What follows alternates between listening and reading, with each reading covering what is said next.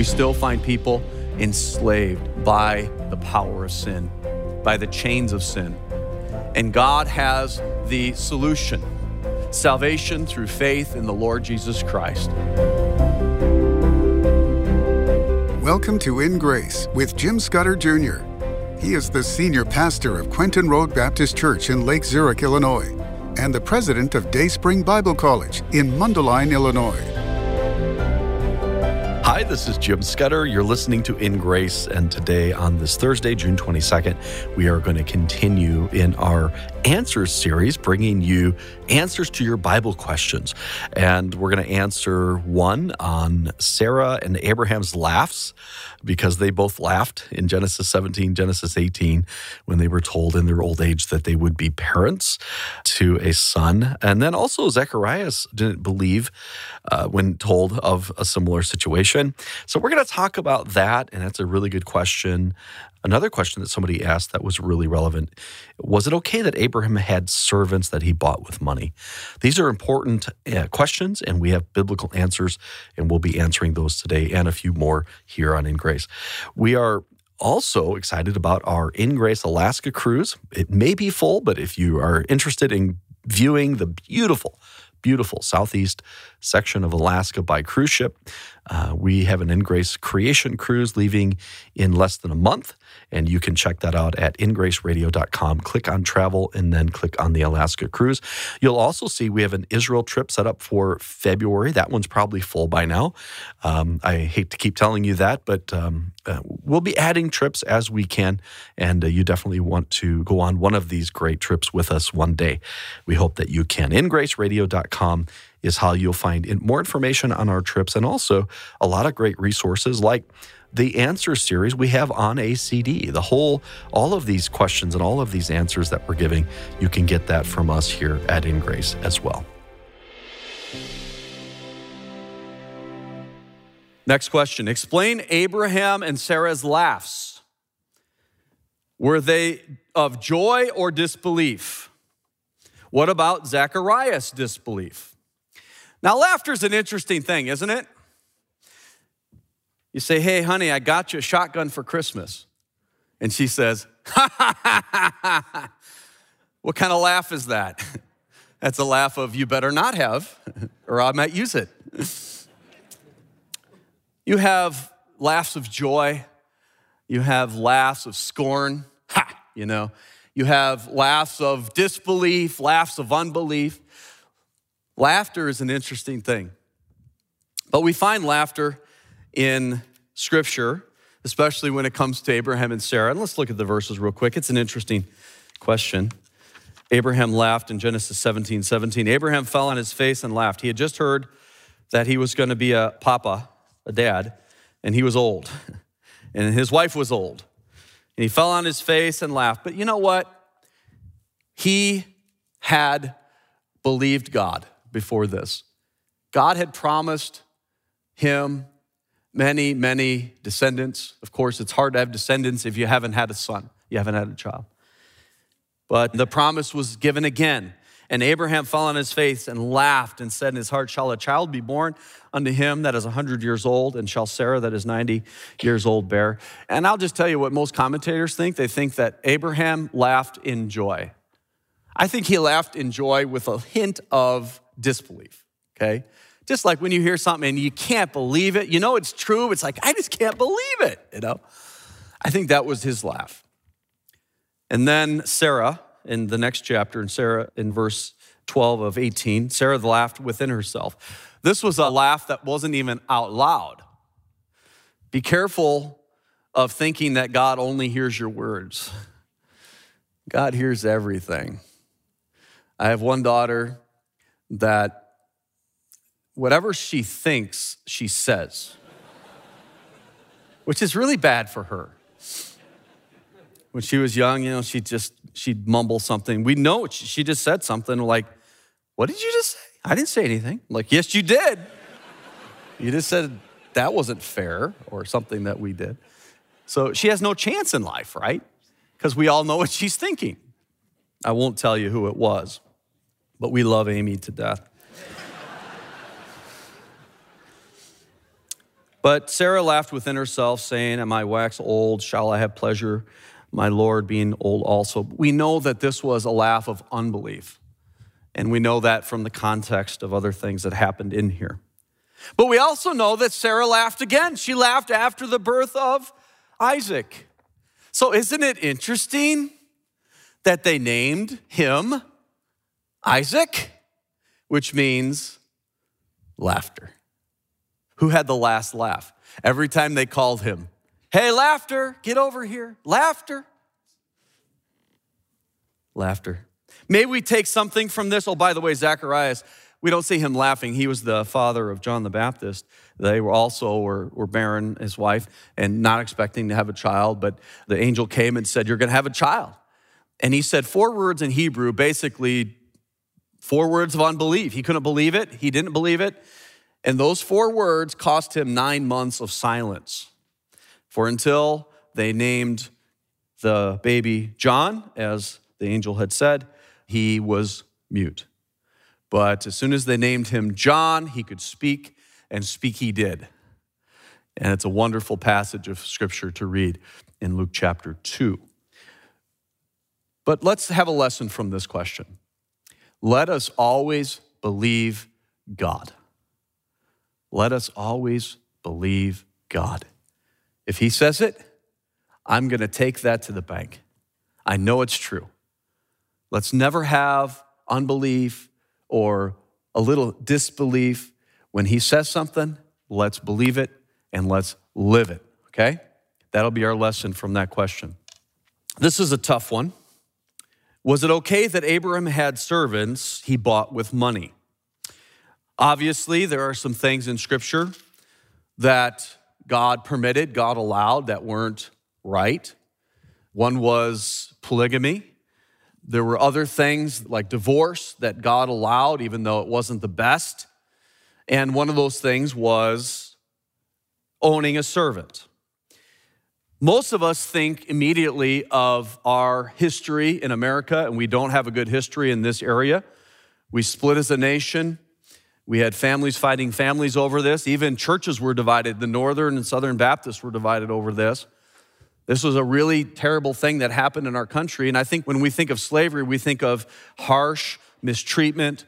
We were at the Lincoln Museum recently down in Springfield, and Abraham Lincoln had seen a slave family at auction, and they were separating the parents and the kids and the wife and the husband. It's horrible.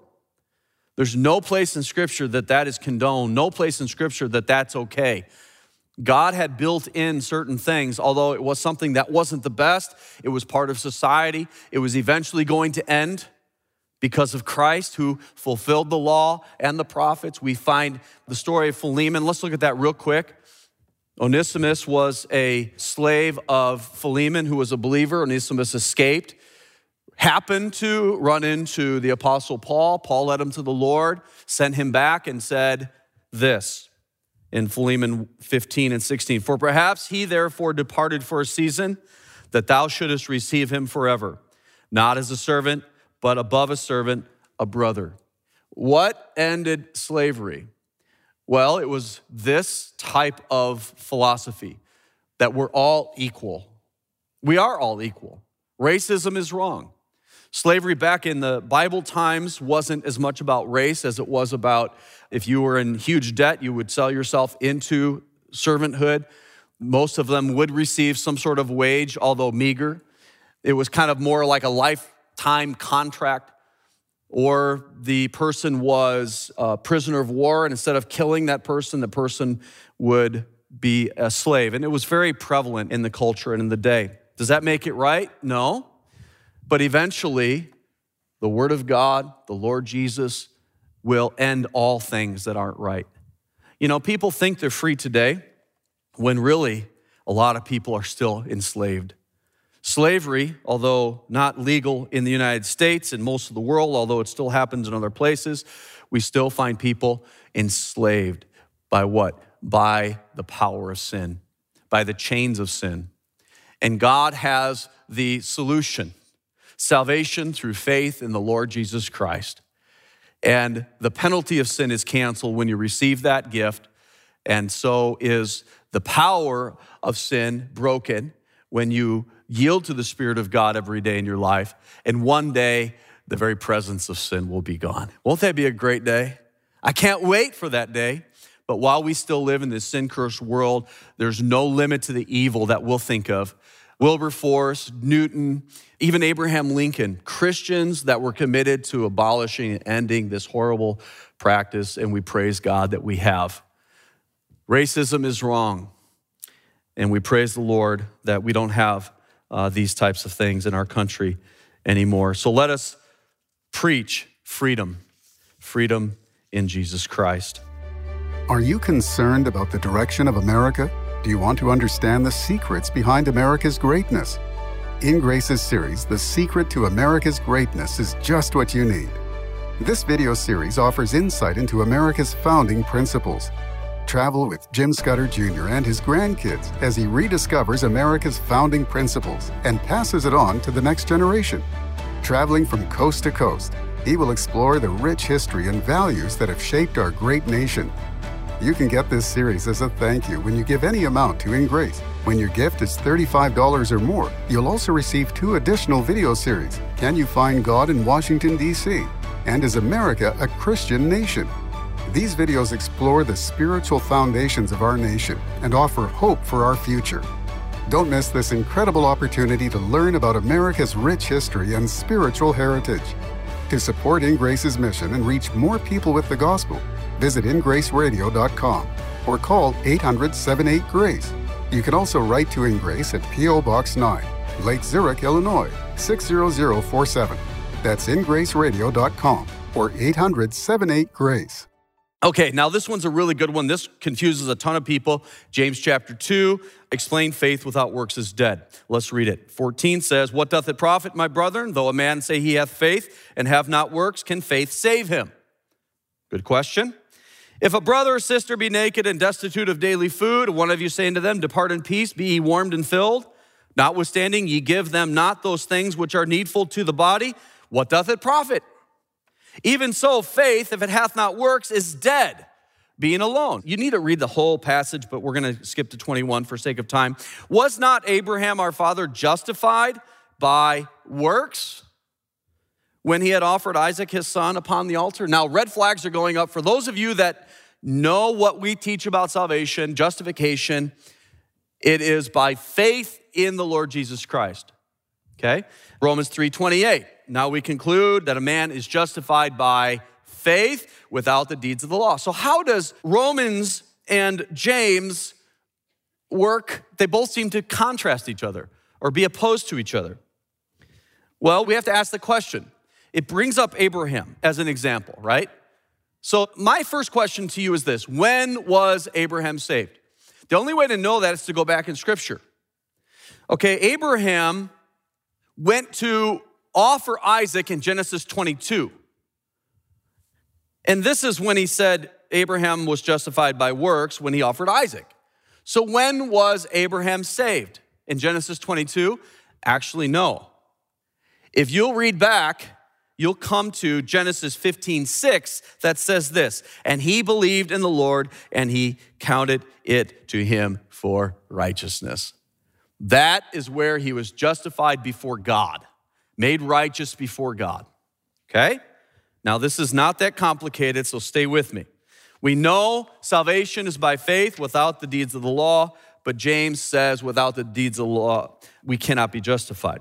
So what is the justification referring to in James 2? Let me make 2 statements. Napoleon was a very small man, and Napoleon was a very big man. Those seem to be 2 contradictory statements, but perhaps they're not, because we can understand Napoleon is a small man he was a small man in stature, but he was a big man in history, right? So it's by defining what you're talking about, right? So let's go back and define the words justify and save. First, save, okay? What is the word saved? It can mean saved from hell to heaven, and that's a lot of times when we say I'm saved, that's what we're talking about. It could be I was saved, my car was stuck on the tracks, and somebody opened the door, pulled me out, and saved me from death, from the train. Salvation, it depends about saved from what. So we ask the question in James 2, what are we saved from in James 2? It says, if someone is starving and someone is naked, and you say, be warmed and filled, go on your way. Have you helped that person? No. How do you help that person? You feed them, you give them clothes, you give them shelter, you make sure they're okay. You meet their basic needs. Works. Okay, that's what we're talking about. Saved from starvation, saved from exposure, right? It's right in the context, salvation here. Okay, we're talking about this life, this earth, not about saved from heaven and hell, but saved from whatever it is. And that's why we need to do these works. Now, what does justified mean? Well, just like saved can have different definitions based on what we're saved from, so can justified. Justified means in Romans 3 and many places in Scripture. By the way, Galatians 2, just the verse before, talks about the last question we asked. Justification is by faith, okay? Romans explains that in detail. So justified in the sense of eternal life or salvation has the meaning of to absolve or declare free of blame. But you can also find another definition in English for justified, which is to demonstrate or prove to be just. In other words, if I came to you and say, justify your position, you have to now prove your case or prove your position. Give me some evidence, right? So that's what we're talking about in James 2, is being justified before man. Because man can't see my faith, I need to demonstrate my faith by my works. Ephesians 2, 8 and 9 talk about salvation through faith by the Lord's grace. Okay, it's not of ourselves, it's a gift of God, not of works, lest any man should boast. Salvation. What's verse 10 say? We are his workmanship, created in Christ Jesus unto good works, that we should be doing those things. So Ephesians 2:10 is our Christian life, demonstrating our faith by our life, by our service, by our works. So when someone needs help, we help them. Why? Because it's the right thing to do, and it shows Christ.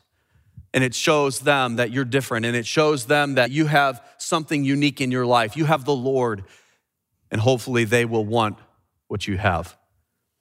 So we are justified before men in James. We are justified before God in Romans. Does that help you understand the differences there? I hope it does. This is a good one. When Jesus died for us and paid for our sins, where did our sins go? And then tongue-in-cheek, they asked, to Satan's inbox. That's a good place to send sin, right? Satan's inbox. There was once a family, and they had a young child. The child was very sick, had cancer, went through multiple treatments. Fortunately, all the treatments worked. The child's life was saved, but it amassed a huge debt of hundreds of thousands of dollars. The family was already poor. There's no way they could possibly pay this huge debt. The man, the husband's, the father's boss heard about this. He was a wealthy man, a good man. He heard about the situation. He decided to call the hospital, call the doctors, and he paid that debt himself. The family couldn't believe it. They laughed, but they were so happy that the debt had been paid. So my question to you is, where did that debt go? It was obliterated, right? It was paid, and it was as if it never existed. It's gone. And the Bible kind of has some words in Psalm 103 that help me understand where our sins went after Jesus paid for them on the cross. In verse 12 of Psalm 103, as far as the east is from the west, so far hath he removed our transgressions from us. They're gone, buried in the deepest sea. Though our sins be as scarlet, they shall be white as snow. Why? Because he paid the debt for your sins. And they're gone. They're gone. Now, to receive that forgiveness, to have that payment put to your account, you have to receive it. It's offered to you as a gift. For by grace are you saved through faith, and that not of yourselves. It is a gift of God. So that salvation, that blood payment on the cross of a perfect human, was to satisfy the debt of all mankind's sins, past, present, and future. Now, what do you have to do to receive that? It's by faith. It's by faith. Faith in what? Not just faith that there is a God. Abraham believed God, right? He believed God. So what has God told us? God told us the second person of the Trinity, Jesus Christ, came, lived a perfect life, died on a cross, poured out his blood, rose again the third day. That's what we know from Scripture. It's an amazing demonstration of love, that God is holy, he's just, he's satisfied his righteousness by allowing his own son to die on our behalf. He paid that debt. Now, how do we receive it? How do we receive eternal life that God is offering to us? We believe in the Lord Jesus Christ. We trust in him.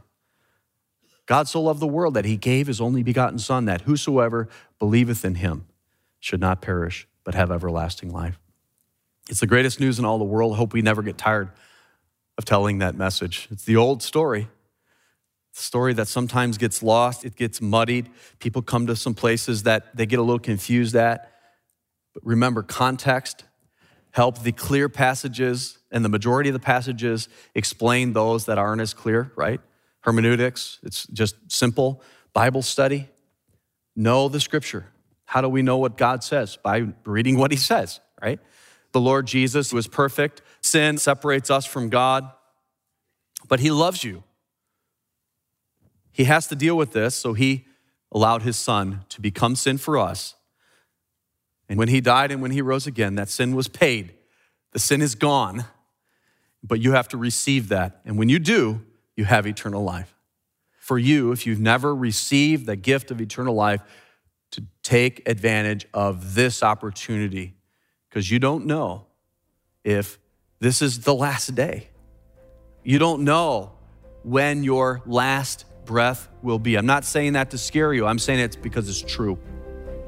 Believe on the Lord Jesus Christ, and thou shalt be saved.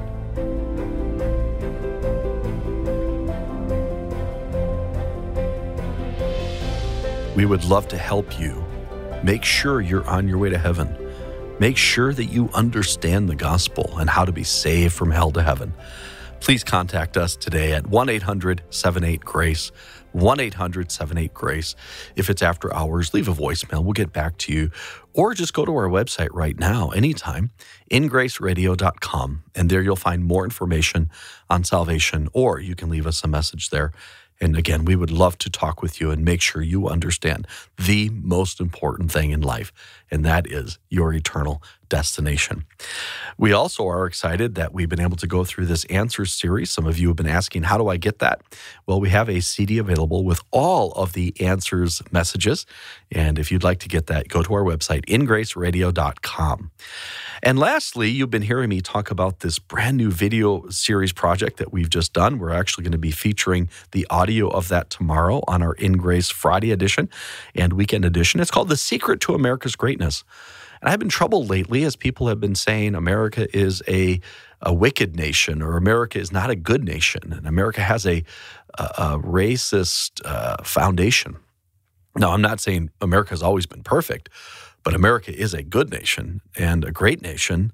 And I wanted to take my grandkids and show them why. And so we started at Pikes Peak and using America the Beautiful, the song by Catherine Lee Bates, the poem that she wrote there. And we kind of used that as a way to travel and see the beauty of America, but then also take them to Washington, D.C. and Baltimore and tell them the story of our flag and tell them the story of our national anthem and tell them the story of our founding fathers and their faith, and that America is a good nation because we are founded upon God. And so if you want to get this exciting new video project, you can contact us at 1-800-78-GRACE. Make a gift of any amount, and we will send you The Secret to America's Greatness 2-part video series. If your gift is $35 or more, I have 2 more really exciting videos that we made about America. One is, Can You Find God in Washington, D.C.? And the other, America's Christian History, Did God Intervene? You can go to our website as well, ingraceradio.com.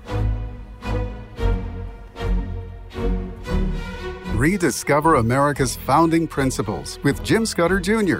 as he embarks on a cross-country journey in Grace's new video series, The Secret to America's Greatness. Give any amount to Grace and receive this series. When you support Grace's mission to spread the gospel with a gift of $35 or more, Call now, 800-78-GRACE, or go to ingraceradio.com.